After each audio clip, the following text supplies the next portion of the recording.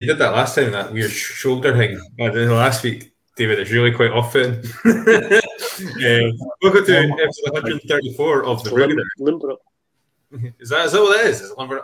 It's just we're going live. It's just a little panic. We're not live yet, are we? We are live. Yeah, we've been live for about 20 seconds. For those that like, are you sure? It's just not telling me that we're live because it usually does. Yeah, at the top left hand corner.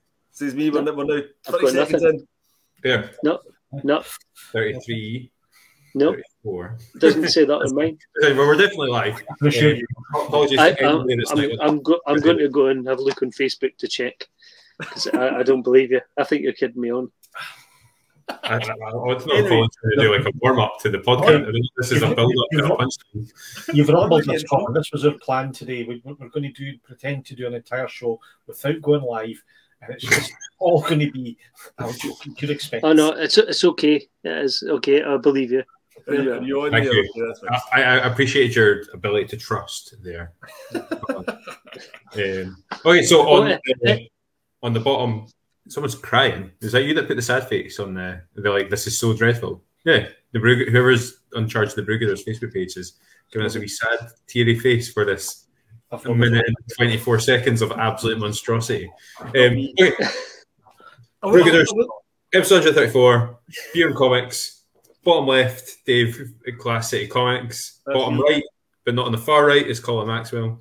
And on the top right is Andrew, Top Bins, and Jeff. And we are going to be joined this evening by Jim Alexander, who is a dude. I met him in Dundee, and found it quite hard to actually, because I've been a fan of his work for quite a long time. But he's going to come on and talk to us about his sci-fi comic Savant, and as well as obviously his work with Planet Jimbo. So and he also drinks beer. So we're going to bring him on now to discuss the beer bit, because it's always quite exciting when we have a beer drinking guest. Yes. So without further ado, and without any more nonsense with regards to an intro, please welcome Jim Alexander. Hey. Hello, Jim. Hello, it's a pleasure. When I first we did a wee trial run and you couldn't hear me, and then I managed to get my mic working, and you felt unanimously that it was an improvement when you couldn't hear me. So all goes well for the rest of this chat. That's why we bring a beer to these sessions. Yes, yeah. We don't like anyone's chat. We don't like each other's chat. That's fair enough. And Colin was saving the day by scribbling notes. Rather than using the chat feature that comes with the app. Yes, yeah. Colin reverted straight back to 1998. Yeah, I was going to send a pigeon. Awesome. So, how's it going? How's your week going, Jim? It's not been too bad, actually. The sun is shining today. It's lovely. Yeah. Although I do look like I'm shrouded in darkness with this sort of like little bright thing in there, but it's actually the sun. It's been okay, actually. It's not been too bad. Glad to hear it. Yeah, it's been sunny across here as well. So I broke out the Magnum PI shirt. I do have my thermal vest under it though, just in case, because it is a Scottish summer rather than because it is still April. Let's face it. Positively balmy this morning. I had the dog out and we did 9 kilometres around the coast between here and North Queensferry and Inverkeithing. It was beautiful. Oh, I sat down on the sofa thinking very early. I've got lots to do today and I'm full of energy now. And then I sat down on the sofa and basically didn't move for 5 hours. Awesome. Right. So guys, we all got a beer tonight. Well, apart from you, Dave. Yeah. Yes, apart from me. I mean, I do have a non-alcoholic beer. Well, I go first just to get out of the roads. Well, just in case you have to rush off. Nobody cares. In case you have to rush off suddenly. We're going to laugh at you. Nobody cares. Nobody cares about me anyway. So, there's nothing new there. I'm just getting an alcoholic beer in my hand. So, today, because obviously I've not been drinking alcoholic beer on this show for a long period of time, but this time I now have a proper excuse, which is my wife's about to give birth. So, I'm drinking I don't even know how to pronounce this, Perlenbacher non-alcoholic, which is a Lidl beer. I think it's a house beer. It's all right. I've had it before. As far as non-alcoholic beer's concerned, it goes down okay. There's nothing else I can say about it, to be honest. I'm sick of drinking the fuckers. I've not had a drink since the 13th of April. I don't know if I'm going to last the show without going a bit crazy. I'm going to be annoyed when you lot start talking about your lovely IPAs and your fruity stuff, especially you, Andrew. I know you have a fruity beer. So I might just tune out for the next 5 or 10 minutes, if that's okay. Just sit here and sulk. I'll cry into my beer, actually, as I listen to you. I've just seen that Perlenbacher translates as pearl necklace. Yeah. So, yeah, have fun with that, mate. Lovely. I heard that they make I hear they brew the water they use to brew non-alcoholic beer is from the tears of men that aren't allowed to drink because they're awaiting the impending arrival of their new child. Yeah, I would totally agree with that. I've put up hundreds of tears that I'm going to send off to whoever will take them. It's like paying it forward, isn't it? Yeah. Anyway, fuck you guys. Right, let's move on. Somebody else. Who else has got a beer tonight? I am. Beer or who's going? You want to go, Jeff? Yeah, go for it. Go for it. I've got predictably, David. I've got a nice fruity IPA, Little Twist Grapefruit IPA from the River Brewing Company. I can attest it is 100% alcohol, 3.9%, which is a good strength, not ridiculous like the one that we built. And it's very nice. It's very nice. And you know, I'm a sucker for a nice IPA. I can take fruit in IPA. Not in porters, as you well know. But in an IPA, yeah, absolutely works. Grapefruit's a really amazing accompaniment to beer as well. Like, there's some really amazing grapefruit beers out there. The Elvis juice from that brewery that we don't like to talk about. That's that brewery. Mm-hmm. That's one. For sure. Aldi do a version of that. They do. Yes. Forgotten what it's called. It's named after one of his songs, isn't it? It is, yeah. Was that right? Is it Memphis something? It could be. That's amazing. Yeah, I haven't actually tried it. It's nice. I've had it a few times. I'm not much of a fruity IPA or stout man at all. I kind of like just a regular beer or IPA, but I've tried the Elvis juice mainly because it was like 7.5% or something. And I was like, a couple of them, thanks. But it was nice. I went down a treat, so I quite enjoyed it. But I tried once on a I wonder, Jim, can we bring Jim in now? Because he says that he's got a few beers and they've got stories attached, so I'm intrigued here. That could have been just a massive lie, of course. You know, just to make myself look more interesting. We use you're a common player, so you can spin yarns, I think, can you? Yeah, fact or fiction. Right, well, my first one is a Doom bar, which but this can tie in with the comics as well. I first had a pint of Doom bar at one of Mark Miller's Kapow conventions in London. That's when it first exploded onto the scene. It was, it was like when Boddington's first arrived, and it was a really nice pint. And then obviously when it got really popular, people started drinking outside Manchester. It became this horrible derivation of itself.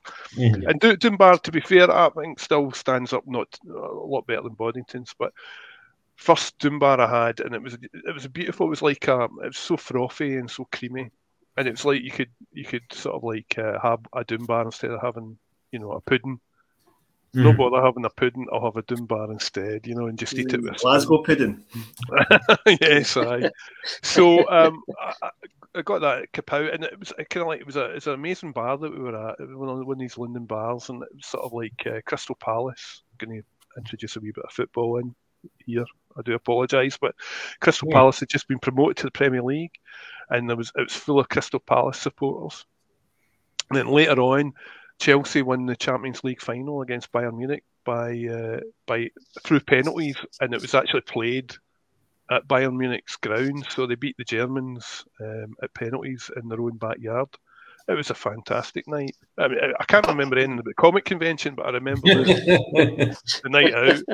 And so as a result, Doombar's always had a special place in my heart. So there you go. I don't know, is it something that you guys like, Doombar, or do you just disown it because it's just sold out? Oh, no, I enjoy a Doombar. I remember it coming out as well, and it had been very popular. I don't remember it coming out, but I've definitely picked up a few bottles for food there, and that's my Doombar's more regular when I go and meet parents-in-law, because it's just off the bus straight into the bar. So, right, there's a pub, you know the pub Paisley, just outside. It's a Wetherspoons that goes on forever, and it's just outside Paisley Gilmer Station, and they sell a Doombar in there. I mean, it is a Wetherspoons. But I mean, there's only so many pubs you can go to in Paisley, I suppose. We never went to it, and we met up with Steve McManus, Colin. We went to a proper pub, but we did, it's £1.99 for a pint of Doombar, and it's actually not bad. It's actually quite a nice pint. £1.99. I mean, I don't know what the markup for that is. But, any pint under a £5 is actually pretty good at the moment. Yeah, let's face it, for sure. So £2, I'm all in. Yeah, given the current economic climate, I think we'll all be going to Wetherspoons. Just huddling around, just for the heat, if nothing else. And a wee cry. We'll be wearing our EU underwear though, as a kind of sign of contempt towards the Rona. For sure, yeah. Our little secret. tip the staff so that they actually well, hopefully staff will never know. They'll tip us, so they'll never know. I'm intrigued by this EU underwear. So it's got a ring of stars, right? Is that in a particular place? Front or back? Front or back? Alas, there'll be one star missing, and that's probably the crucial one, won't it? There'll be a wee tier in place of the star. Awesome. Right, who else has got a beer tonight? I'm drinking Time Tripping by Tiny Rebel. GF does this again with a posh beer. It's payday. And it was the 5-week month, so I'm celebrating. I double. So, does anyone get this reference before I tell you what it was? I had to Google it. Billy, you time tripping again? Is written on the back of the can, and it's obviously I googled it. It's a reference to DJ Hazard, a song called Time Tripping, which is a. Yep. No, okay, there you go. Well, yeah, they named the beer after it. It's a 6.2% NIPA.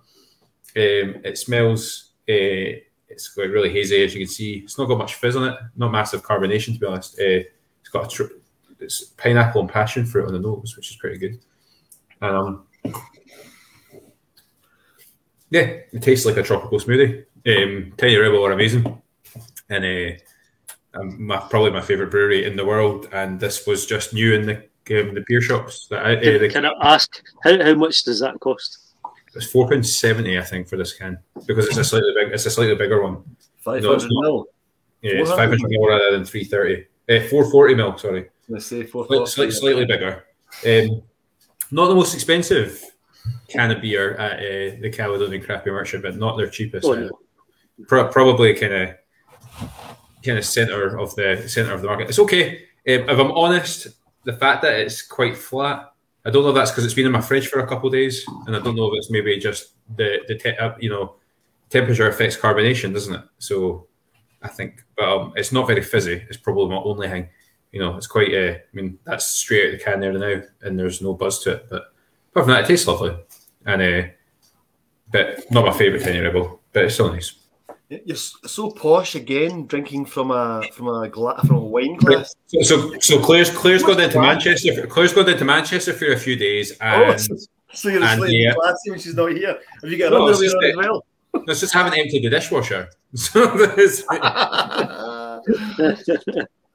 Yeah. Well, I've gone the opposite way. I've gone down market because they were all penny pinching at the moment, aren't they? So I've got a Williams Brothers from Aldi, I think. My wife picked this up for me. It's called Paolo. It's a peach pale ale. What is it? 5.1%. It's pretty nice. I mean, I'm not a huge fan of all the Williams Brothers stuff. There's 2 or 3 that I quite like out of that range, and I've never had this one before, and it's actually quite pleasant. It's quite a sweet sort of peachy flavour for a pale ale. So for about I don't know, £1 a can or something, or £1.20 or something, it's pretty good. Yeah, I think that pretty much sums up Williams Brothers. I would say that whole they do Jokers, don't they? Joker IPA is theirs, and that's brilliant. But then they've got other stuff on there in their line that's just a bit like okay. They got a few that's decent. Birds and Bees is pretty decent. The one with the one with the giraffe on it, I can't remember what that's called. 7 Giraffes is pretty decent. I think that's the only 2 that I can think of that. I quite like their bigger cans. They do sort of bigger 440ml cans, and they tend to be a bit better than the smaller ones. Caesar Augustus is all right, I think. If I think that. Oh yeah, I think that's all right. Yeah. Just going to name their whole brand now. Like just go like, oh yeah, actually, they're all right. They're better than the Brewdog. and at £1.20 a can, they're no. Your beer that you've got there, Jeff, isn't 4 times as good as the beer? It isn't, and that's worth noting. That's actually a fantastic point actually. But one thing I'll say though as well is Aldi are a massive chain of shops, right? Whereas your Caledonian craft beer merchant is one guy, right? So he does not get the same amount of discount as what Aldi is getting on his cans. So that's you've got to think of that when you're buying something from an independent shop and also an independent comic creator. We've had chats at length between us about stuff like that, and that's a good point to make as well. Excellent points, lads. I'll put my light on there, and sorry to interrupt, but does my screen look okay? Or there's a sort of I seem to be having some sort of... Your matches my can. Look. You've got a wee rave or something going on in the background. It does seem like I'm having some strobe show or something like that. But, it's not annoying or anything. As long as it's not annoying you, you're fine. If anyone's watching and you're it might give somebody a fit or something like that. Yeah, maybe we should post a warning. Well, you should post a warning anyway. But anyone who suffers from photo epilepsy should look away now.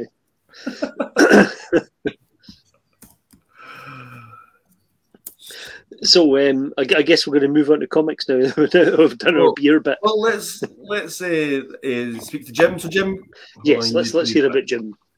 Jim, right. Tell us about yourself, because you're been a prolific writer over the years, and so tell us about some of those of our listeners who have never come across you before. Tell us about what you've written in the past. Well, it's nice of you to say the word prolific. Usually I get other horrific. Yes, horrific. I started off more years than I would care to remember. I did Kill Have Justice, and I worked for the magazine for a few years, then get dumped, then moved to did some work for Calibre, and that was when I started doing my work for hire with DC and Marvel. Did a Birds of Prey, did a Batman 80-page, did Giant. Various things. Did some Metal Hurlongs. A couple of them were adapted and made into TV episodes for Metal Hurlong Chronicles. Did a Star Trek story for Tokyo Pop, if you remember Tokyo Pop, the old manga. And it probably introduced manga to Western civilization. Did a Star Trek story for them, featuring the original series. So I got to write Captain Kirk and Bones and McCoy. Various things like that, Warhammer. Then I moved on to doing Planet Gymbot stuff. I was with BHP for about a year, and then I moved on to Planet Gymbot.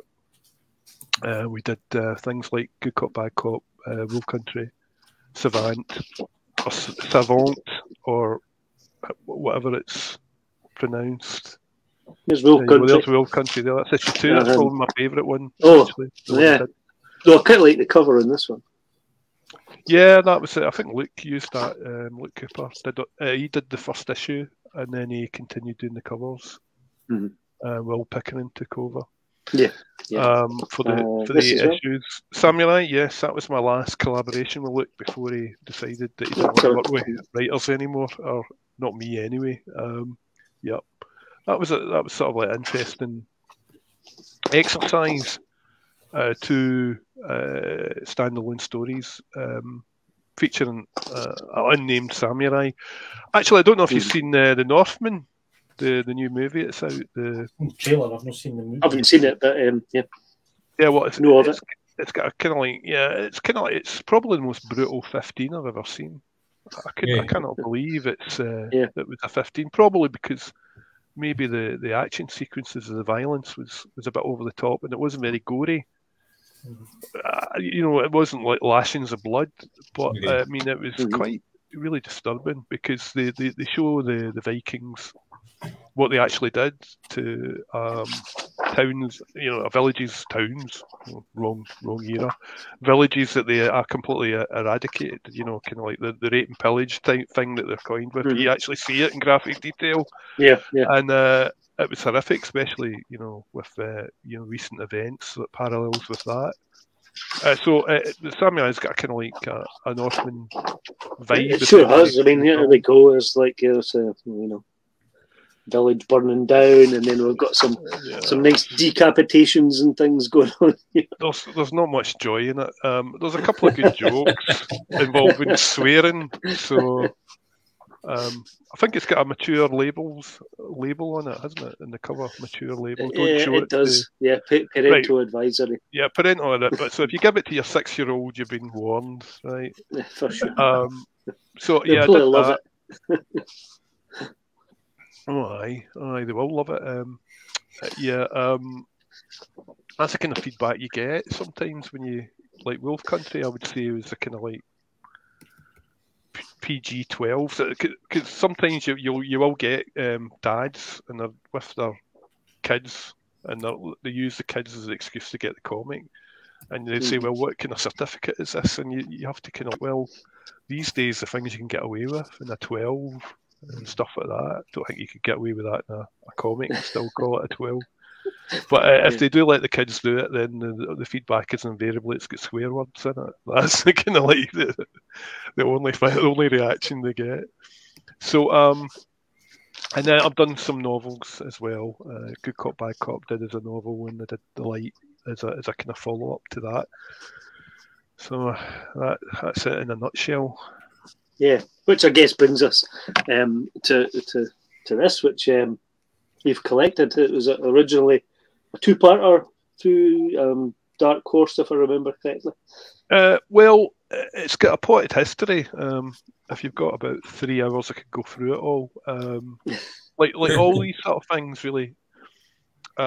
Initially, it was, I think maybe we're talking 2011, 2012, that far back.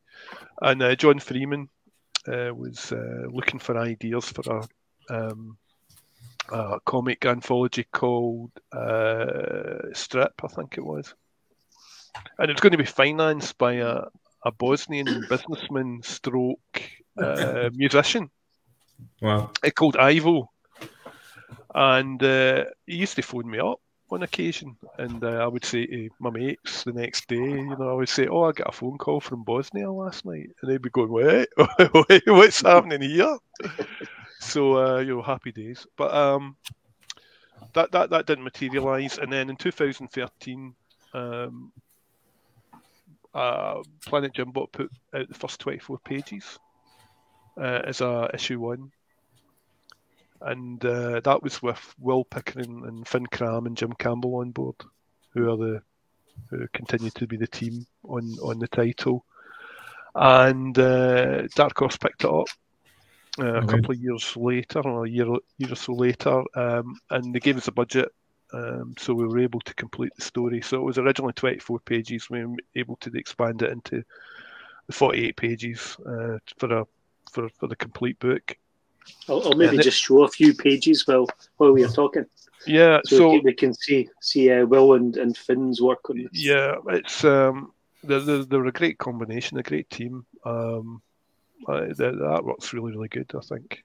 Very distinctive colouring from Finn. Yeah, Finn. He has that soft, really soft colours and these fantastic light blooms and stuff. And really quite amazing. Yeah, I mean, actually, I met Will and Finn in Kapow. Will lives in Glasgow. Finn lives in Edinburgh, so obviously we had to go all the way to London to meet up and discuss it. And the colouring, the colours were the colouring. Is that the best way of describing it? Yeah, it probably is.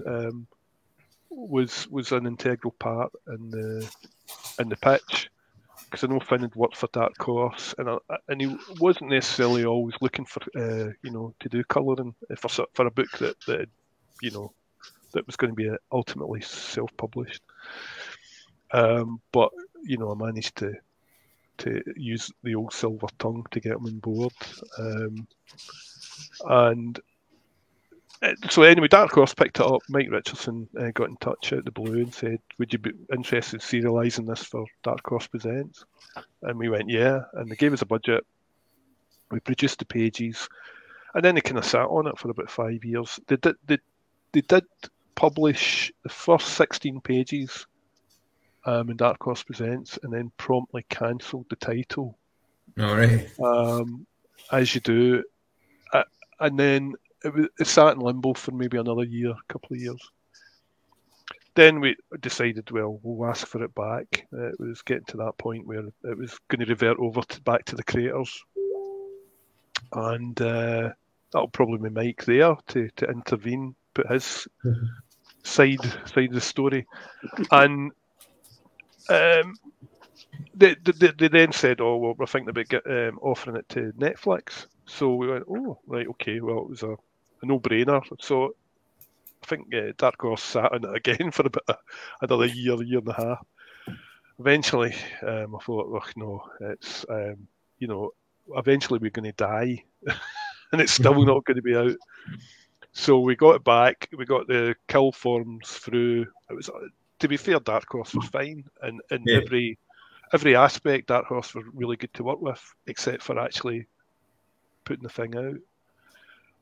And then this year, the 48 pages were collected and published as a complete story, and it came out last day of March, I think it was. Mm-hmm. And now, and basically, we've had one sale, and it was Colin. and he's letting the world know about it. Yes, here we are. I bought this book. It's really good. Go and buy it. So I guess we should talk a wee bit about what the story is about. So Savant is a planet, and it seems that the inhabitants have this sort of ability to record people's memories, experiences, and that's kind of what they do. Is they leave their home world, they travel the galaxy, collecting memories, and eventually bring it back home, back to the planet, where they kind of store them in. I'm trying to remember what it's called, the crystal pillar or something, and it certainly looks like that. It's a kind of a something like that. A obviously sort of light, made up pillar of light. But here it is. Here's the kind of pillar of light that stores all the experiences and memories. Yeah. And it kind of, looking at the sort of technology side of it, it kind of does remind me a little bit of like people using social media. Everybody's recording every aspect of their life, what they had for their tea, what they did today, making YouTube videos and stuff. And here's this whole society that is getting kind of built around gathering these experiences and adding them to this sort of database, if you like, the crystal towers of knowledge. But the story itself follows one character, Lode, who's the character on the front cover, who decides that she wants to chronicle kind of people's last moments before they die. So she visits lots of war zones around the galaxy, eventually ending up in this planet Hubris, which is a kind of war zone, and she's kind of recruited by the local militia to hunt down a war criminal. So that's kind of the starting point for the story, isn't it? That's brilliant. That's really good. I'm terrible at pitching. I cannot pitch. No, Colin's amazing. You could give Colin a comic and he can just do that. It's actually you're really skilled at. That's great. I wasn't going to look at the recording of this, but I might do just to kind of write that down. Actually, memorise it. About 30 minutes, and you can avoid all the shit at the start. I know that's more or less it in a nutshell. The kind of premise. It was for me. It was. I mean, it's been with me for so long. The actual story, actually, the for me, the kind of overwhelming relief, I feel like, it's just to get the thing out after all this time. And it was never really intended to be, it was intended to be something that probably would have been out maybe 7 or 8 years ago, and that would have been the end of it, possibly. I did have ideas for maybe, as any self-respecting writer will, they'll always have at least 2 or 3 potential sequels in the box. But it then just became an issue of getting it back and then getting it out. The first time we did the Planet Jimbo, the 24 pages way back, like 9 years ago even. We'd spent so much time on it because it was a colour book, and even back then, colour books were a lot rarer than they are now for the self-published. And we spent so much time over it, and there was so much debate about where we were going, the direction we were going, that there was about 1 billion typos in the actual finished comic. So if you actually have a version of the comic where it's got like 7 R's in the word hemorrhage and stuff like that, and it was bizarre because we just couldn't. For a long time, I couldn't actually read these pages without actually blood coming out my eyes because we'd went over it and over and over it for so many times. So for me, even just the fact I can actually, before we actually put out the 48-page version, late last year, I needed to sit down and just have a look at it to see if I was happy with it, and actually was able to read it through without any mishaps to my person, and that was a good thing as well. And I did appreciate it for what it was. Obviously, it's difficult to detach yourself from something like that. It's difficult to be objective about it, and why would you be? Because I wrote it. I'm part of the creative team, but I was pretty pleased, to say the least, with the final book as it came out, and I think we've done well. I think the creative team have done well just to get this far. Where did after all this time, boy. Yeah. Where did the idea spring from?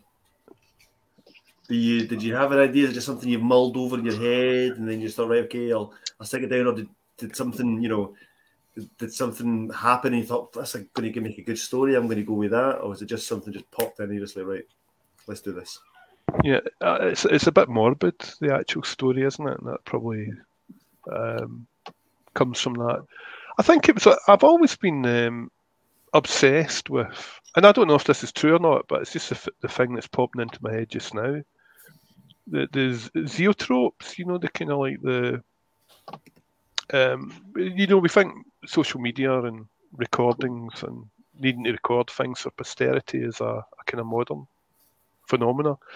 But I mean, in the Victorian ages, they were all filming each other constantly with zoetropes and sort of like, various other kind of like stop-start type machinery. Mm-hmm. And so this idea of it's interesting, the social media analogy with what load does, but she also can capture the memories and the emotion behind these images. And I think obviously sometimes social media, because it's only stimulating one particular sense, if you like, the visual sense, then it can be easily manipulated. Without actually taking it into context or what's going inside somebody's head. So, like for the people at Savant, they sort of like recorded the emotions behind it and what have you. Because you could have a famous photograph. I mean, think of a famous photograph and the person thinking that's one of the people's thinking, whatever you do, don't fart or something like that, like that. Didn't quite work for Biden when he was over in Glasgow, I suppose, but it was like you just don't know. And that's a very crude example. We're right. There you go. It's the best one I could come up with. There's the whole thing about what me and my wife talk a bit about on social media is the ability to manipulate. I don't even know if that's the right phrase, but like when people post their best stuff, and you know that person on like a personal level, right? So it's maybe like a workmate, and you know them to be a fairly miserable individual, but like their social media would suggest that they were like living their best life, and there's that whole aspect of social media that's really quite false, where it's like actually it's I don't know, without sounding like a total arse or a bit bitchy, but there's the example of like folk with their partner and it all looking totally awesome, and then what you don't see is the fact that relationship's on life support, and 2 weeks later they're not together, and you're like, okay. There's the ability to lie, whereas I suppose with Savant there's the whole thing where it's like the capture of the emotion, like there's more truth to it, isn't it? There's more. I always think it's like that song, "The Tears of a Clown." That's that first line people say in the life of the party. People, whether it's face to face or on social media, people portray themselves differently to what they do when they're just with their nearest and dearest. Mm-hmm. I can come across online and in person as quite open and affable and exuberant and that, whereas my wife will tell you that if it's just us, I never speak, and I sit with my face tripping 12 hours a day. So there's the Alan Moore one, Watchmen, with Pagliacci, the great clown. Yeah. Yes. And it's the psychiatrist says, I'm feeling a bit down, and he says, you should go and see Pagliacci's in town. Yeah. It's great. So you don't understand. I was nearly going to go into a terrible Italian accent there. You don't understand. I am Pagliacci. That was, I think, Roscatch. Roscatch. Funny that character there. Yeah, exactly. And yeah, so obviously can't do that with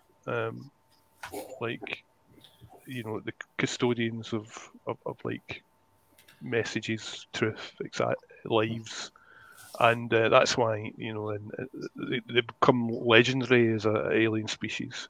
They're like maybe the Watcher in the Marvel universe. They're all seeing, all knowing. They visit planets and chronicle things, and they're kind of like in this scenario, especially when it's load that's in a whole planet's become a war zone, that she's got some kind of UN privileges. She can that all sides will accept her and allow her access in order to chronicle what's left of a dying planet. So there is that kind of like core of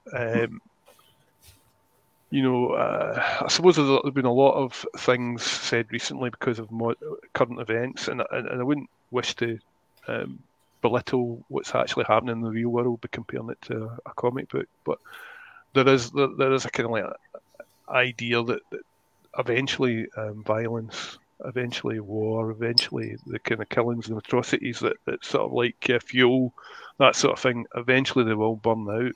they can't be sustained. We the futility of it all. As human beings, we never learn. We seem to learn from it, but. And I think if there's a core to Savant, if there's a kind of like a message there, it's that eventually these things do burn out. It's inevitable. It just seems senseless to have to go from A to B. The kind of like in order to get to there. We should be intelligent enough as a species to kind of like come to that conclusion. We should be, but we keep letting ourselves down in that respect. So, another thing was the main antagonist is called a character called Trigo, and for him, it's all about he's anti-life. Basically, he wants to destroy everything. He's taken the kind of like the warlord type aspect, the warmonger type aspect, to a complete extreme. And his philosophy is, I want to destroy everything, all life, and at the end, that would include him as well. He sees himself as part of the problem. He's the solution right up to the end, and then he becomes a problem. So I liked exploring the kind of like extremes as you can do in a kind of piece of fiction, which is kind of like self-contained. It's got a beginning, a middle, and an end. Thankfully, in this case, so for me, I think it works out well because we were able to not in every, and you guys will appreciate this, that it doesn't always work out that you kind of like you start a story and you get the opportunity to finish it in a way that you would like to, especially if you're in the self-publishing side of things. I suppose with you, Colin. Most of your Commando books always end with we won, I suppose, don't they? The last panel is we won. More often than not, or it's not always that. Sometimes it's just the start of something. Like my Commando story I said this week. It's right at the start of the war, but it ends with the Poles basically leaving their country. So, and it being open-ended. So, obviously we do know what happened, but, to them it's a big mystery. Where it will ever return to Poland is kind of the last thing said in the script. And it must have been like that, it must have been quite harrowing. And I suppose it does, it kind of reflects, I mean, this was written 8 months ago. So, but it does kind of reflect, there's a lot of these people moving out of Ukraine at the moment. Ironically, to places like Poland, and they must be, thinking that as well. We're on this train to somewhere, or in this, walking over a border. Are we ever going to be back home? And it struck me when I read it this week. 8 months after writing it, that it kind of struck home, and I'm sure it will strike home with some people, that are in that situation. Yeah, is that out? Is that something you just finished? Out today? Out today. Wow. Yeah. So it harks back to what Jim was just saying as well, Colin, that whole thing about you think we learn from these things, but exactly. But 80 years later, we haven't. Yeah. I mean, the interesting thing from the point of view of the Savant is that Load, obviously a big fan there, appealed to a lot of people in the canine. The canines out there. Preach. Yeah, big fans of Calab Justice. She with Load, her dad went out exploring, and something happened to him. It's a mystery what happened to him. But he died, or he's believed dead, and he's lost to the whatever corner of the universe he found himself in. And that's something that she's always been fascinated with. And she wants to try and understand death through other people's emotions to try and unlock some mystery involving her father. And so she has to go she goes on a journey. So it's kind of, she's a rather ghoulish character. And she has to go on a journey of almost self-discovery for herself in this backdrop of this planetary war zone. So I mean, like, it's kind of weighty tomes and all that, but obviously there's a lot of kind of like interesting, I think, science fiction ideas that we've thrown into the pot as well, and that was partly stuff that I came up with, but also working with the creative team as well. Sort of like take my lead from some of the great visuals that Will and Finn supplied. So there it is. That's it. I don't think we can talk about it anymore because it's amazing. It's interesting from a creator standpoint. It's amazing hearing how other. I just enjoy hearing how other comic creators will sculpt the worlds. I think it's fascinating that you're saying that, like, obviously you started out writing a story, and obviously as you start to collaborate with your artists, it's almost like influencing how you tell the story as it continues. That's quite yeah. Well, I always see that. I always view it's best to be involved as much in the actual creation of a comic as much as you can be. So if it's self-published, you can be pretty involved. And I always saw the final script that you would send off, because I do full scripts. It's just the first draft of the actual comic itself, because so long as they don't do anything that involves massive derivations away from the plot, any visual stuff that the artist can bring, it would be easier to, if it's a cool idea, it'd be easier to accommodate the script. So that's my view, but it's my view. It's always been, even when I did work for hire when I did work for hire for DC and Marvel and 2000 AD and stuff like that, I would try and be involved as much as possible, because eventually, you get to a point where it's no longer, you passed it over, and 6 months later you'll see it in print, and you can look at it and go, oh, they've rewritten every word, and it's 100 times better than my original script. It's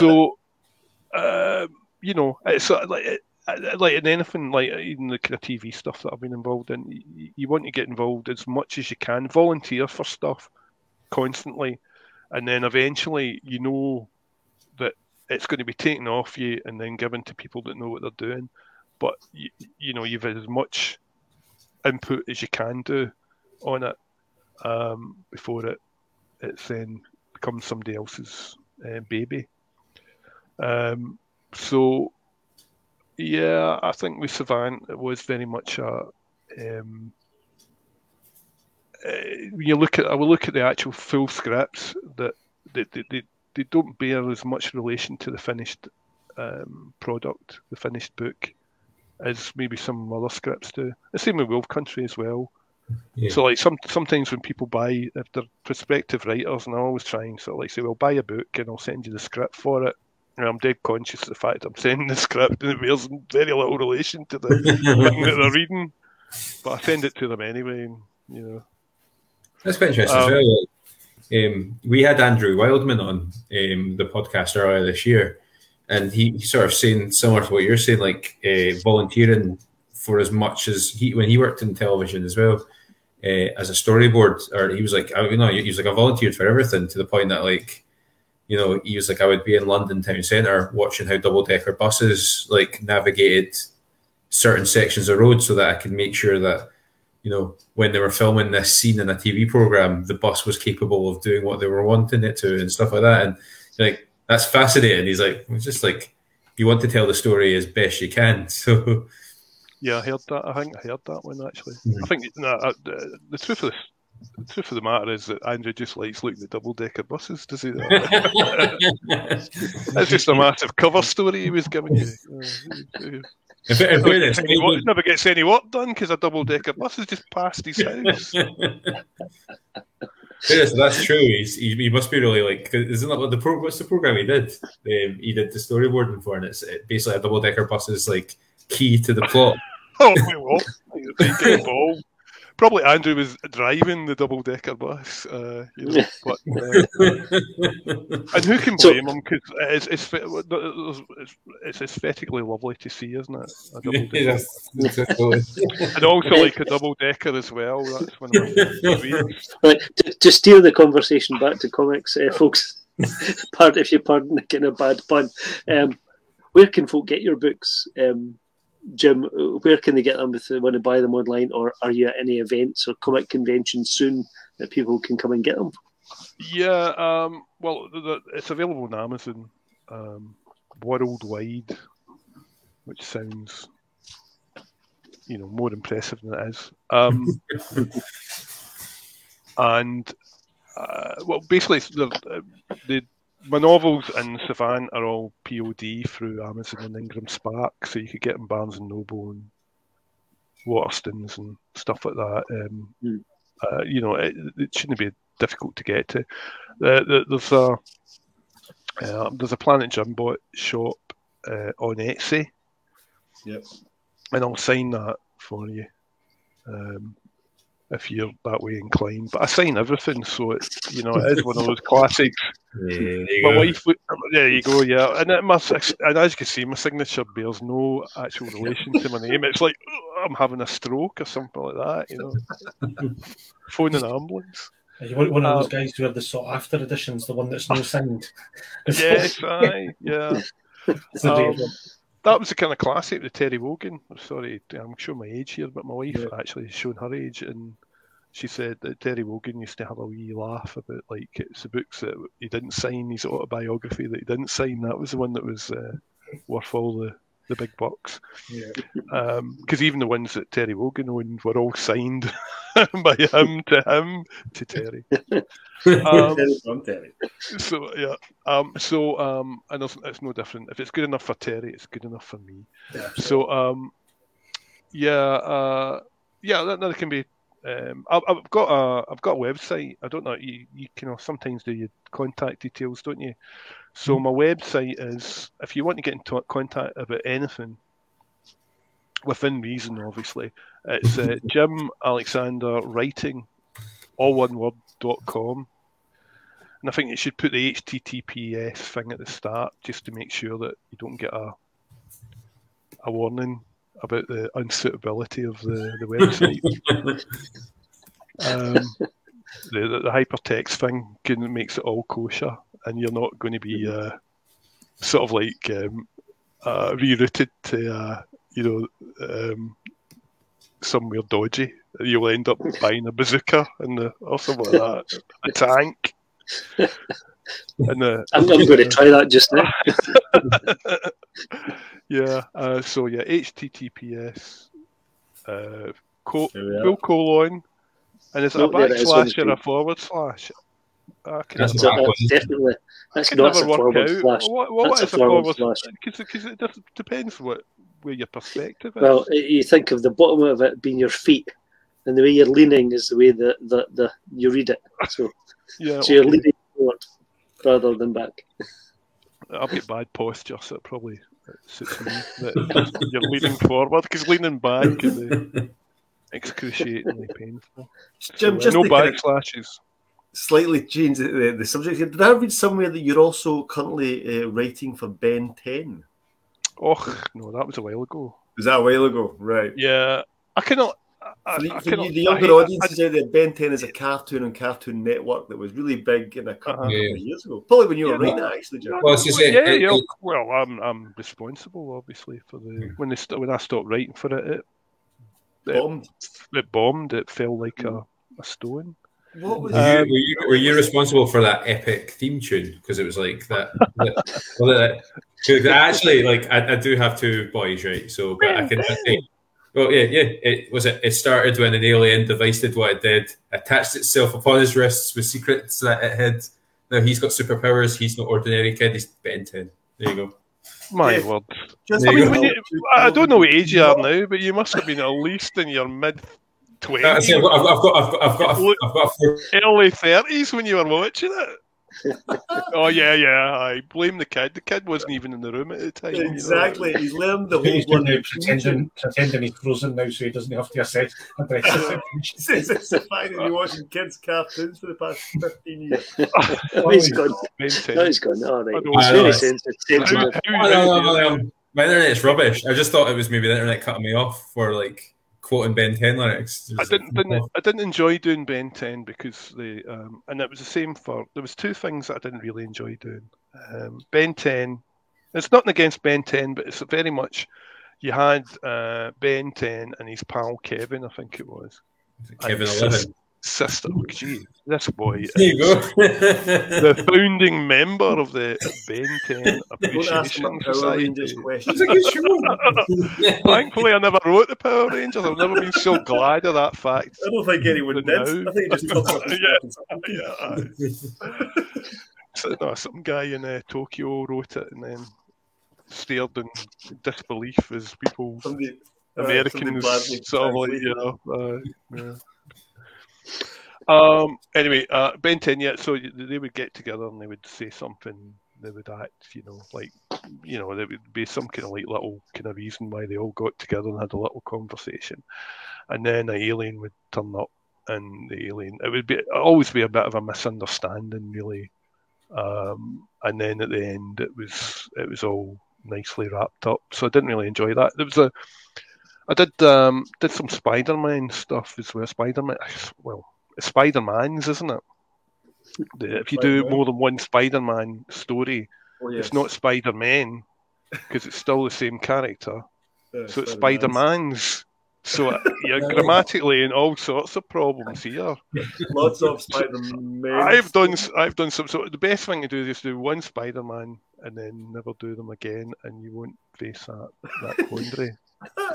So I'd done some Spider-Mans, and it was nothing to do with it was for Marvel UK, and they were kind of like 11-page stories type thing. So there was the time was you didn't have much time to work in, and to introduce the bad guy, I realised, like in one of the last ones that I did, that I would introduce the bad guy through a portal, right? And I'd been doing that for several strips without realising, right? So yeah, how am I going to introduce this bad dude? Through a portal. Aren't I clever? Gave myself a pat in the back. And then the last time I did it, I realised that every single one I've ever done it, I've introduced the bad guy through a portal, as I was in the script introducing the bad guy through the portal, and I couldn't do it anymore. I couldn't do it. I don't know what the medical condition is, but once I realised that, yeah, well, no, not necessarily, because I thought it was a genius before that, but I was so clever. Because they used portals a lot in the recent movies. So, they had all the different Spider-Man coming through portals. How will we get Andrew Garfield in? Yeah. Portal. Yep. It kind of saves so much time, doesn't it? It sounds like that's where the idea came from, actually. Spider-Man's UK. Spider-Man's. The Amazing Spider-Man's. We wanted this epic scene where all the Avengers show up for the big battle. Well, there's a Marvel UK. Stories. 20 minutes off this 4-hour movie picture. We need to kind of somehow save time somehow. So yeah, get the old portal out. So yeah, and genuinely, when I realised that I was introducing a yet another portal to get the villain, and I just couldn't cope anymore.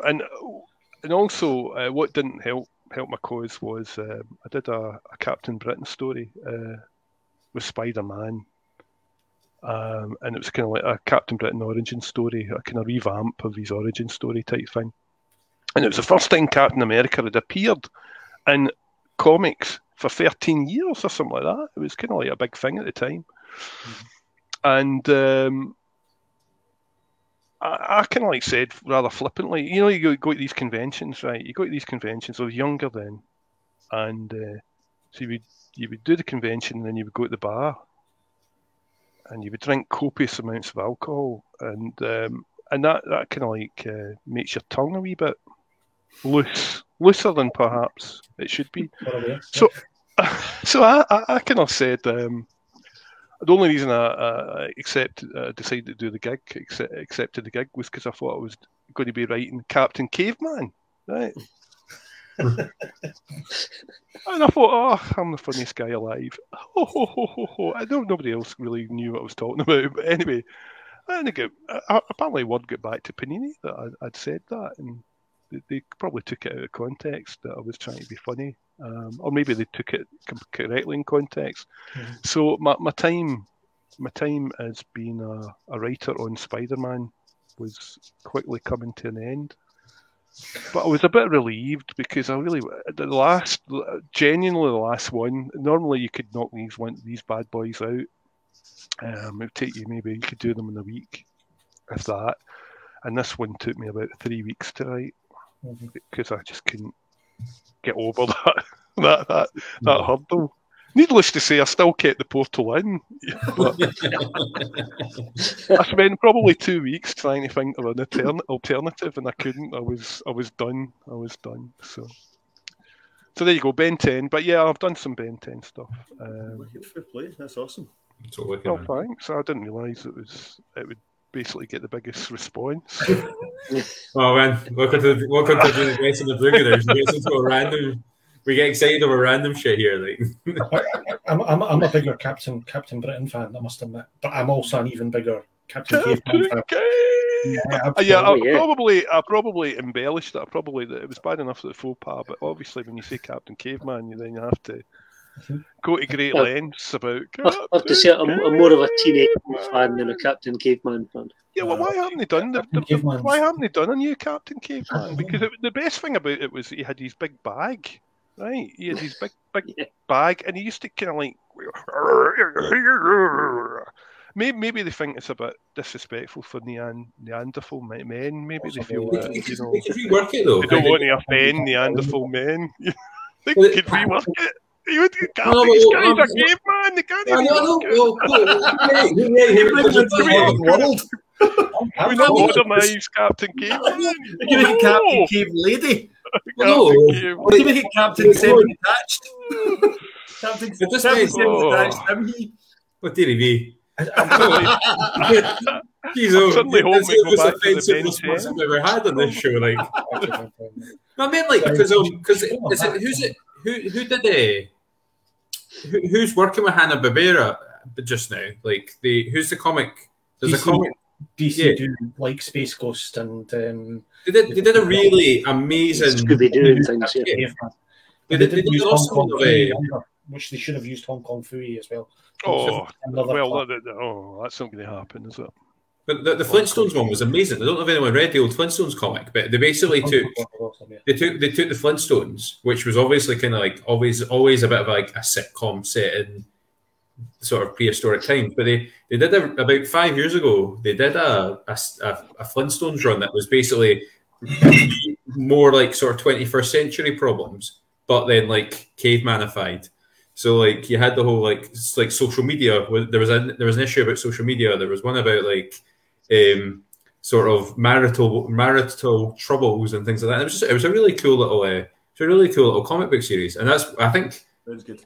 I've not seen enough Captain Caveman. Like folk totally go mental for it in the same way that I go mental for Ben 10, but I never got it. But I just assume that you should be able to take an old like property and go, right, let's jazz it, let's do something, let's put our tongue in our cheek and see what we can do with this. So, like, yeah, it's not as if they've done it with absolutely every other character that's ever been.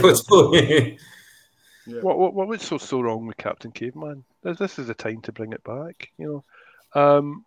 No, because he had his big bag, and he'd be looking for a Uzi 9mm or something like that, and he would get a granny out, his old teacher from cave school.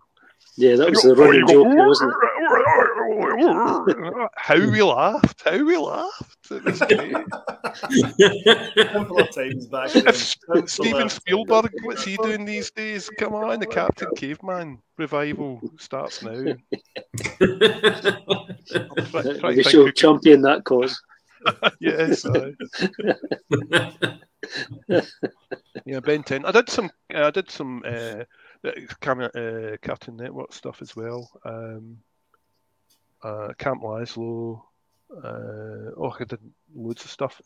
The one that I really enjoyed doing was Samurai Jack. Do you remember Samurai Jack? Oh, that was brilliant.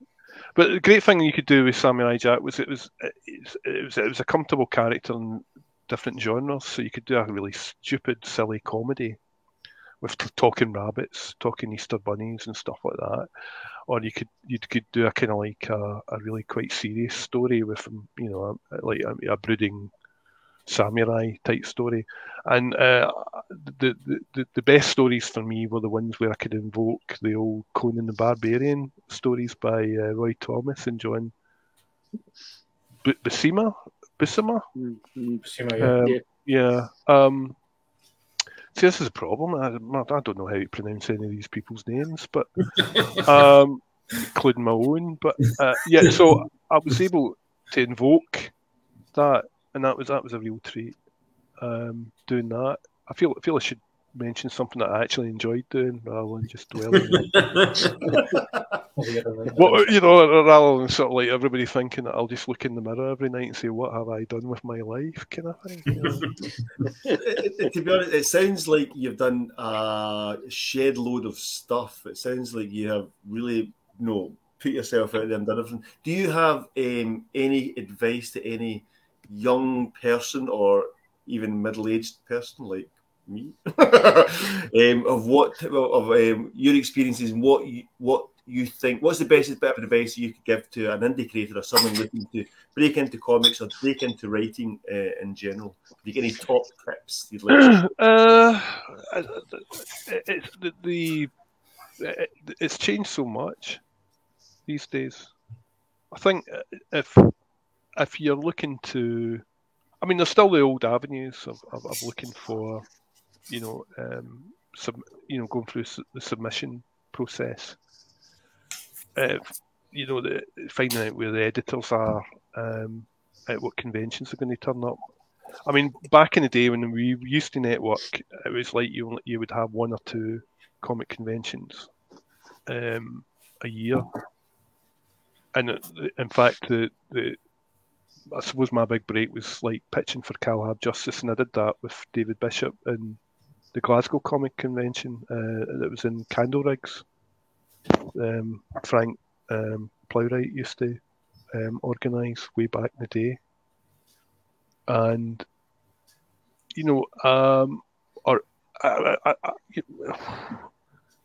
the best thing to do is just keep putting yourself out there.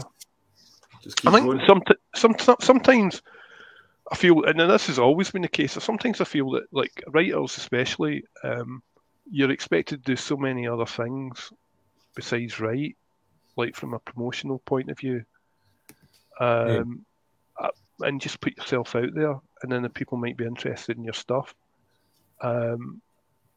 It's all, there's so many factors that they might come into play, but the only things you've got real control of is what you do, your output, what you create, and what have you. And you really have to decide what you want to do, and then build on that. I mean, you said I've done shed a lot of stuff. That's because I became a work for hire type individual for a great many years. So I got to the point where without actually really building a head of steam, in the sense of I didn't have a critical hit, so I wasn't like a particularly or a commercial hit in the way that sort of like better known writers had. I was one of these jobbing work for hire guys that would just basically take whatever jobs were available, and I enjoyed that because it was enjoyable, but the main motivation for me probably was the fact that I was getting paid for writing. And that was sort of like, so I was willing to put myself forward for anything. And normally it's sort of like through conversations, like the Cartoon Network stuff came about because the editor at the time was looking for people that were prepared to do one-page strips. And that seemed to be like script them, and that seemed to be something that the American writers at the time wouldn't touch. They weren't interested in that for various reasons. Cultural reasons, probably, because it's bad enough asking an American to do an 8-page strip, never mind a 1-pager. For me, not a problem. I was quite happy to do that, and then that's how I got that opportunity. I'm not really going to be able to answer the question as such. You need to be kind of like a bit more specific. I mean, for example, I know there's Kai. From a fiction point of view, there's Chimera. I think it's Chimera. That's the science fiction. The big one in Edinburgh, yeah. Yeah, it clashes with Glasgow. I think these guys are going to Glasgow, aren't you? Yeah. It's on the Sunday, but you've got publishers that are going to go be there. God, what are they called? But one of them is printed Stevie White's book, Milk, reprinted Milk. Yeah. Have you seen it? It's a beautiful big. Yeah, I've got it. Yeah. Oh, it's beautiful, isn't it? It's a gorgeous. But that the company that produced that normally do fiction, normally do prose, short story collections, etc. But so that there's loads of other avenues out there. Mark Abnett, I think, sold This Land, is it, to Scholastic?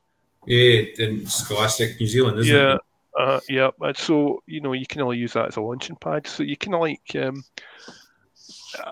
you have to just sort of like put yourself forward as somebody that somebody else would be interested in, and that's it's really difficult to kind of like try and put.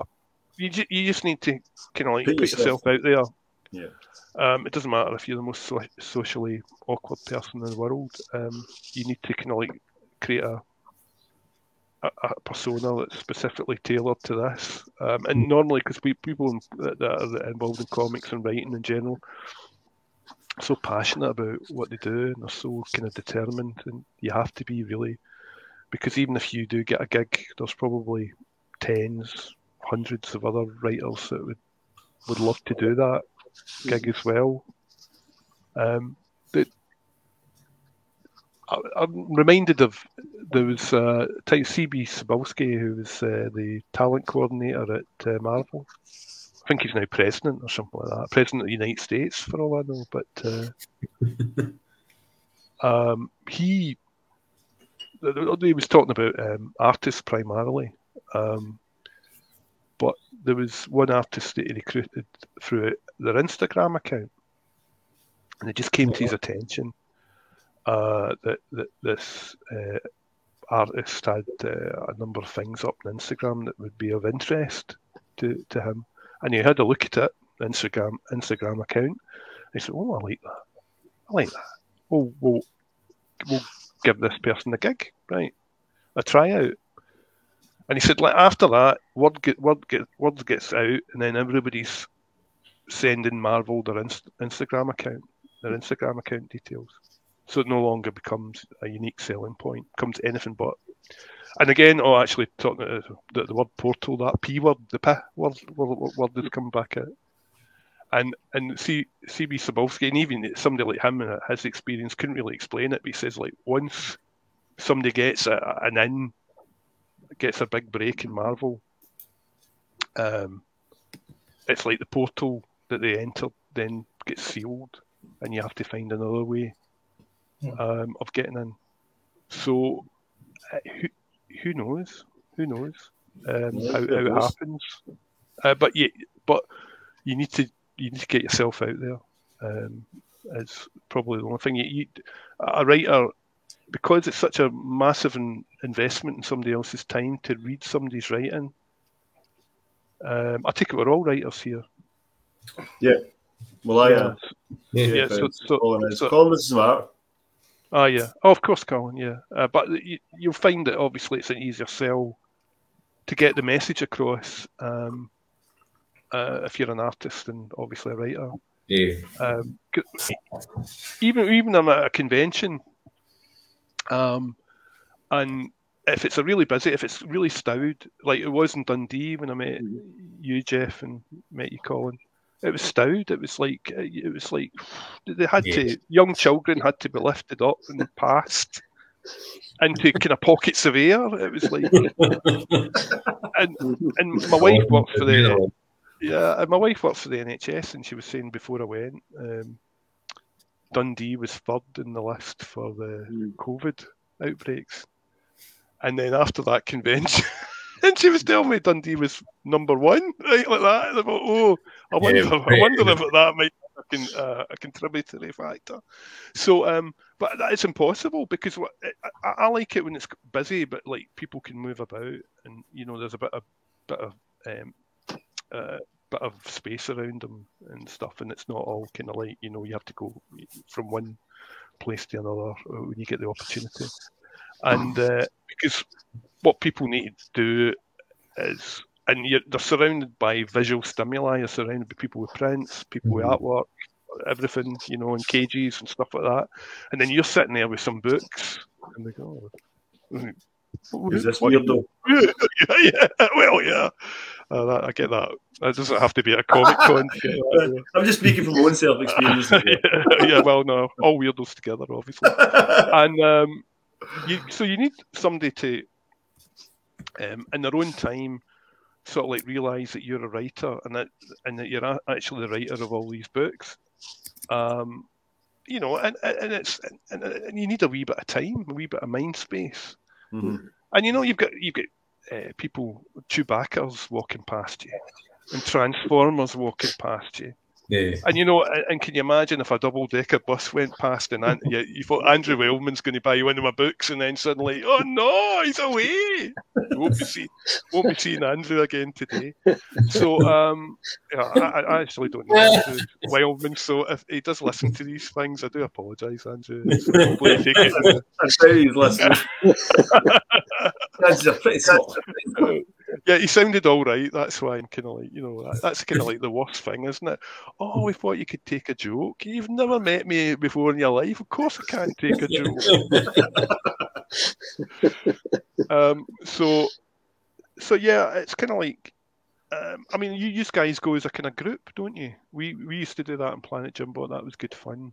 But do you kind of play when you're kind of like people showing an interest in your table? Do you kind of play off each other, or Colin? Do you say don't buy anything and buy Dave because he's pretty much that's business. He's shite. Buy all my stuff. What normally happens is what normally has Colin fucks off. From my experience, Colin fucks off. Everybody comes and buys his books when he's no fucking there. Completely leave us. We get nothing, and then that's kind of the way it works. Yeah. Colin loves to chat too much. He loves to chat. I do. I like to talk a lot, so I go and visit people and talk to them. Yeah, it has its moments. There was a guy in Glasgow, a really, really amazing guy who was totally like so over the moon to have met Colin that he was he was shaking and laughing. He was so like starstruck. We were all like, me and David were just kind of standing next to Colin, like, all right. That was the Commando fan, wasn't it? Who was that guy? He was just like getting photos and everything. Yeah, he was a Commando fan, and I was going to say, did he think you were calling me Neil or something like that? Maybe he did. Funnily enough, you put the calling me Neil beard on, and then suddenly you're a calling me Neil lookalike. Yeah, absolutely. Well, Gary Erskine told me a story that he was at some event quite a few years back, and he was getting an awful lot of attention from people, but somebody had told him that he was Grant Morrison. Actually, yeah. I can see where that's Grant and Gary are the only two tall people in Scotland, so now that Andy Murray had left to live in London, I think he did write a wee letter to say, I bequeath my tallness to you and Grant Morrison. Actually, yeah, I could see that. Actually, yeah. Gary's worked with Grant. He'd worked in the filth, didn't he? So he could talk. You could probably pass, Colin. You could probably pass for Frank Whiteley. He's got a similar look. Oh, he's far skinnier than me. He's a wee bit skinnier, but he's got the same. What Colin can pass for Frank for Vincent? He's a lot skinnier than me. He's skinnier. You know, I haven't seen Vincent for a wee while, so I don't know if he's if the pandemic's been particularly unkind to him. But should I say any more, Colin? Vincent's quite dashing. Yes, Colin, you're quite dashing as well. Well, no, he's much more handsome than me. Well, yeah, he's much more handsome. Slimmer than me. You know, I don't know. Yeah. He's a lovely man, and you're a lovely man as well. No, he is. He's very, very quiet-spoken, lovely person. I've only met him a couple of times. He's gorgeous. He's the nicest man in comics, for sure. And you're the second nicest man, Colin. I'm always second best. And my wife tells me that all the time. We don't think you're second best, Colin. Oh, no, thank you. Sorry, Jim, did you say that you're going to be at Glasgow Comic Con on the 4th of June? Is that right? No. No, I'm going to be in Ayr. You're going to be in Ayr. Sorry, my apologies. Ayr Comic Con. Ayr Comic Con. Ayr, and I'll be in Chimera. I don't know how you pronounce it. In the Sunday. Okay. I'm kind of like, it kind of suits me. The BGCP big Glasgow comic page events. Yeah. It kind of suits me just to go to them. Ian asked. Well, I got in touch with Ian and he asked if I wanted to put myself forward as a guest, and he's been pretty good. Just sort of like accommodates me. And I've been to Dumfries, Cumbernauld. I enjoyed Cumbernauld. Cumbernauld was good. Dumfries was excellent. I was next to Simon Donald from the Viz. Yeah. I got his autobiography, which I'm reading just now, and I would heartily recommend it because it's. I think I've read. Is it Simon Donald? What's it Him called? Off the Viz. Him Off the Viz. Oh, it's not Simon's. I've read it. I think it's his brother. He's got Chris. He's got an autobiography as well, I believe. All right.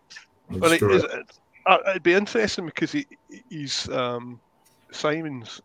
I think he gets on quite well with his brother Chris, and they do stand up together. But Chris doesn't always come out of it very well in Simon's autobiography.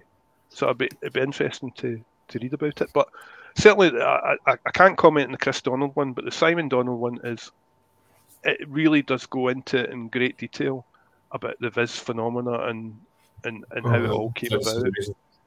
I would certainly recommend it. It's sort of it's very good, and I'm thoroughly enjoying it. And previous to that, I read Steve McManus's Sheer Glam Conspiracy, which was a bit too cryptic for me. I kind of like didn't. I know Steve had said that he was telling the tales that he wanted to tell, but in such a kind of like layered manner that it wouldn't become obvious. But I didn't. I had a conversation with you again with the apostrophe mark and all that. You know, Steve's a wonderful enigma to me. You know, I worked under him many moons ago, and he was pretty straightforward then. But he's become one of these sort of like eccentrics, isn't he? He's become one of these gentlemen of Camden Town. You know, like sort of like if you even walk on his side of the street, he'll come out with a double-barrel shotgun and tell you to get off his land. That's what I imagine anyway, after reading the Sheer Glam Conspiracy.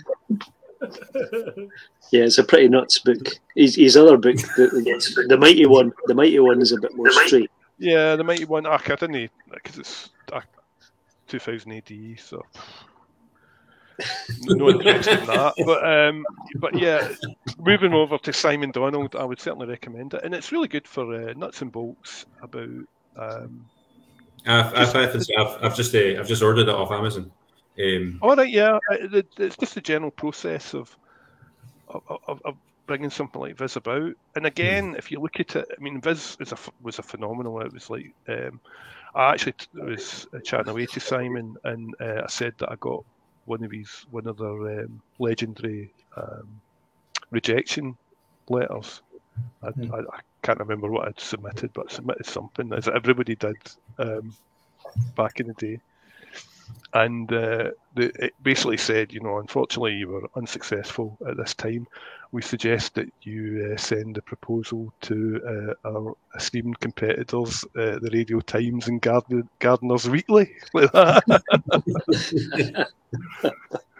which I've got it somewhere. Obviously, that's amazing. It'll be orangey brown. It'll have probably decomposed by now, but yeah. It's just fantastic to get his perspective of, and it's reasonably honest. It's as honest as you probably could expect an autobiography to be, while still giving your point of view. Right, this is my next beer. Oh, that's on the second one. There's another one. Well, because I can't shut up. I've only had one. And the fact that I managed to finish it was pretty good. Like, so this is Shehawian, right? Mm. Again, I like Shehawian. It's nice, but the question is, what connection is Shehawian to me? Besides the fact that I've got a bottle of it in my hands. Shehawian. Is it a local brewery for you? Harvested, isn't it? So, I live in East Kilbride, so local breweries. We've got a local McDonald's. No idea. Oh, come on. Jeff, did you not say you were my biggest fan at the start of this podcast?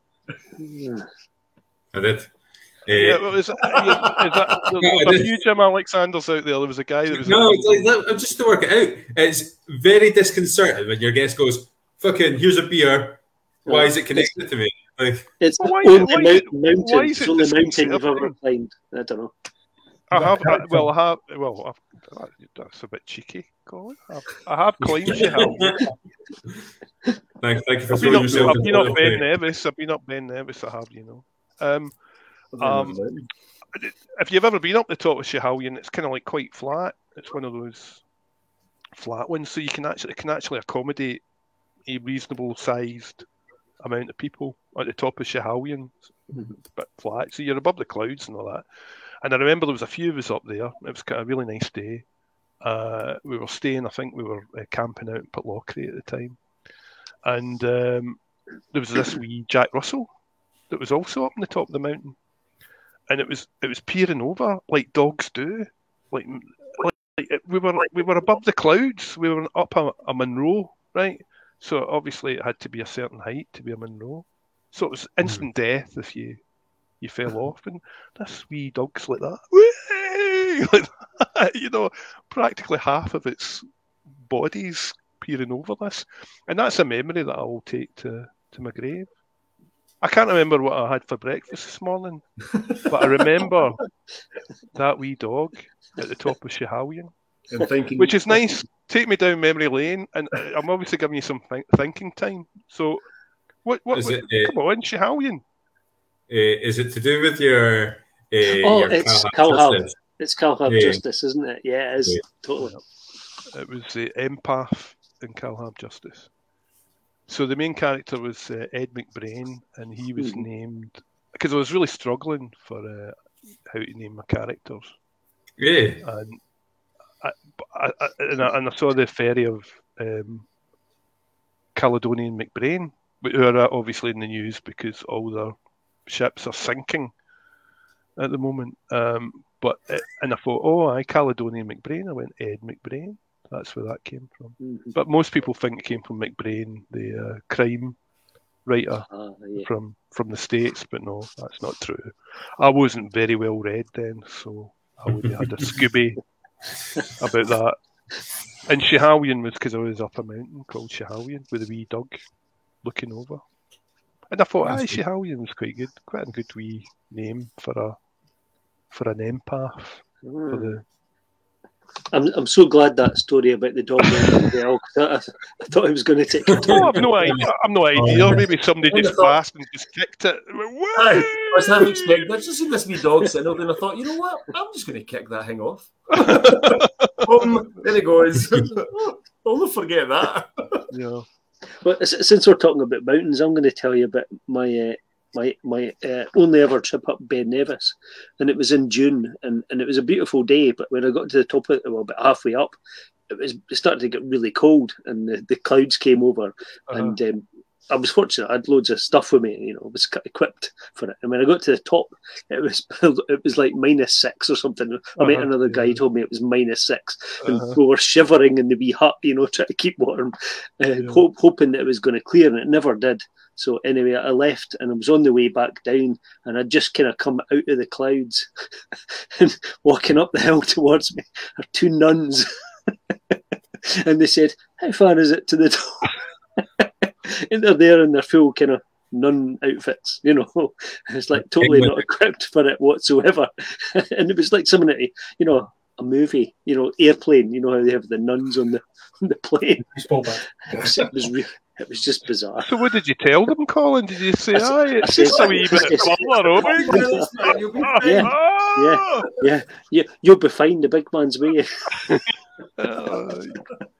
Yeah, when I was up in Ben Nevis, it was kind of like rather similar. It's kind of like quite disconcerting passing all the cairns, isn't it? The wee cairns. Well, that's right, yeah. But yeah, we had quite bad weather as well. But it waits till you're well up there, so you've got a decision to make. We had flasks of tomato soup, so we felt we were very well prepared. We were basically there in our trainers and our jeans, but we had flasks of tomato soup. And we felt that was all we needed in order to survive the Heinz tomato soup. Well, I don't think it was Heinz. I was a student at the time. As the zone, or whatever it is, Gateway Zone. Yeah, actually, the holiday that contributed towards Ben Nevis was, I got my first Swamp Thing by Alan Moore. Mm-hmm. Cool. So I did what everybody did at that time. You would read 2000 AD for a wee while, and then you'd stop reading comics, and then you moved on to other things, like watching the two Ronnies or stuff like that. And then somebody gave me a big pile of Warriors to read, right? You used to read comics, didn't you? Oh, yeah. But I don't anymore. Oh, I read these. Oh, wow. So that was like when I was introduced to V for Vendetta, Marvel Man, as he was known at the time, and various other things. And Alan Moore obviously caught my attention. So we stopped in Saltcoats in a wee newsagent in Saltcoats on the way to Fort William, and I went into and I was looking for something to read. Quite a long car journey, and they used to have the spinner racks, and that's where I picked up issue 49 of American Gothic, the Swamp Thing, and that's what got me hooked. And the Warrior magazine, I didn't know where. I thought it was a good read, but it didn't hook me in the sense of like I didn't know if there was anything after that would kind of get my attention. And then I got Swamp Thing, and then I realised, the kind of like the American comics were that there was all this new universe in front of me, and that was so there you go. Saltcoats in its contribution to comics. I'm writing a semi-autobiographical comic and about a struggling writer on a sort of seaside retreat, and it's based in Saltcoats. Is it? Where are you from? From Fairmont. From Fairmont? Yeah. I'm from Adrossan. I was born in it's the next bit up from Saltcoats, isn't it? Yeah. So there you go. It's a small world. Yeah. I was in Saltcoats not that long ago. seen my mum. I quite like it. It's a nice wee. It's interesting. You were saying earlier about bizarre Weatherspoons. I think the Weatherspoons and Saltcoats is pretty spectacular, considering there's nothing, on the surface. Saltcoats doesn't have much going for it, but it seems to have a really nice Weatherspoons. Saltcut. Yeah. Saltcut. Yeah. It's got all the old photos of because Saltcoats came from they got the salt from the water, from the water, and they basically would just, I don't know what the mine for salt and Saltcoats. That's totally. The name from. So all the old photos, yeah, it's quite a nice. It's quite a nice beach actually. Yeah, Ardrossan Beach is kind of like more wild and untamed and a bit in the wilderness. But yeah, I like going back. I like going because I live in East Kilbride, so there's no water there, so it's always nice to go back to somewhere where there's a bit of water. Yeah, totally. But yeah, that's pretty cool. Saltcoats, well done. Thanks. If there's ever a Saltcoats Comic Con and no Ian, he'll probably, if he can see that as an opportunity. Yeah, we can say It might happen. It might happen. Yeah, the genius of Ian is that he kind of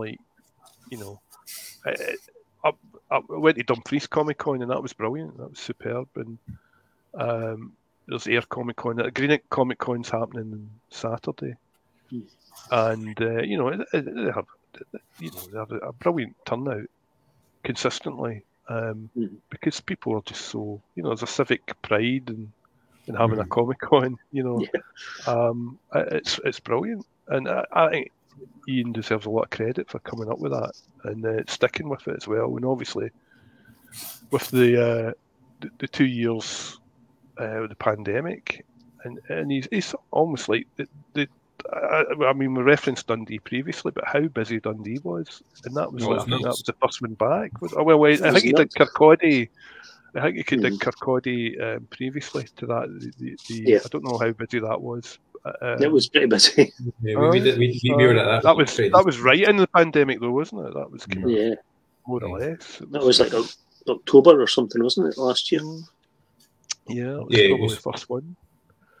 So, and you know what? It was kind of strange, Dundee. I don't know how you found it from your point of view. We had quite a lot of space behind us, so we were kind of like a bit detached from the kind of general melee of it all.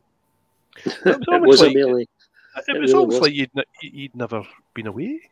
It was like, okay, just all clicked back, just like that. And I think it just seems to be, I'm trying to remember all the good habits I'm sure I had during the pandemic. And what's happened to them? What's happened to all my good habits? Everybody just pretty much back to the I've just went back. Yeah. I'm 2 years older, but I'm not 2 years wiser. No. It started off and it's like, after this, we're all going to love each other and hug each other and the world is going to be at peace. 2 years later, we're like, fuck you. Oh, yeah. We're even worse now, we're even worse. But, yeah, so there you go. But yeah, it's I'm quite happy doing the Ian ones. I wasn't really sure about the Glasgow one anyway because they moved it to Bellahouston, but I wasn't aware that it was really happening until I don't know when because it obviously was one of those ones that had been rearranged a couple of times, hadn't it? So the dates didn't really work out. I mean, obviously, it was going to go to the Edinburgh one. Yeah. Which would have been last weekend. Would it have been? Gosh. Yeah. The Easter weekend, wasn't it? Yeah. I would have went to that one, but that's been done. That's done. And so there's so many of them now, though, isn't there? Even I mean, for me, it used to be that I used to go to Thought Bubble. I think you guys go to Thought Bubble, don't you? We went last year. Going this year, yeah. On mass this year, we're all going. On mass, yeah. Okay, Thought Bubble's great fun if there's a group of yous. Me. Leeds is a good night out, isn't it? Leeds, pretty good. The pubs. It's moved to Harrogate now. Oh, of course, yeah. Which is a bit bit more upmarket. Is it? We had a nice night. We had a nice night in Harrogate where me and Colin went last year and had a lovely night. It was good, just good, really chilled. Bro. Yeah, so many of them, and they're going to get more and more. And so you could just, so for me, it kind of just suits me to just do the BGCP ones. We talk about the BGCP on here quite a lot. I think what they do is pretty good. I like how they go to places that don't really have a comic shop, so to speak. And so, like you said, folk are like proud to have a Comic-Con in their hometown. I think that's when they go to those kind of places. Like they done one in Clydebank pretty recently, which I thought was quite good. And they do the Loch Lomond one as well, which is always really busy. I noticed that one. Yeah, they're doing two. For me, I go to the Comic-Cons where they kind of like have guests, so they'll have people like Gary and various other guys. Because they do maps. Simon Donald, of course. They do Toy and Comic Map. Oh, he's got a thing on every week, I think. It's good. Just to get I'm all about just getting, if you can put comics in front of people's faces, I'm pro that. And so I think that's what he tries to do. So I think that's pretty good. Yeah, Jeff's doing Perth Comic Con, is that right, Jeff? I've got a table in Perth. Since August. Have you got a table there? Yeah, I think I'll be going to Perth if they'll have me. Perth's August, isn't it? Is it August? It's the first Saturday, I think, isn't it? It's like right at the start. So. Oh, I don't know. I think so. It is the 6th of August. I know that because it's my birthday. Oh, all right. Well, I'm looking forward to it. I'm hoping to make a bit of a day of it. Obviously, Perth's got some really nice sort of beer kind of places as well. So I'm just going to be taking a bag up, do my table, and then maybe hit a couple of pubs before I come back down the road on the bus or something. So. Yeah, it suits me having a one-day event as well, and it suits me the fact it's usually 10 to 4, so it's 6 hours. Yeah. And it doesn't matter. It doesn't matter what time it is. Decon. I went to Decon. And that was like 6:30, and it doesn't matter. The last hour is always dead. It's always really dead. Every conversion. We had the same. We were in Glasgow. We did one in the SEC as a group, and it was that like the Sunday in particular, wasn't it? It was just a bit like the last hour was pretty awful. And you're tired and cranky. And you've got nobody to moan to because everybody's left the building. If they had a 1 hour comic convention, nobody would turn up. We've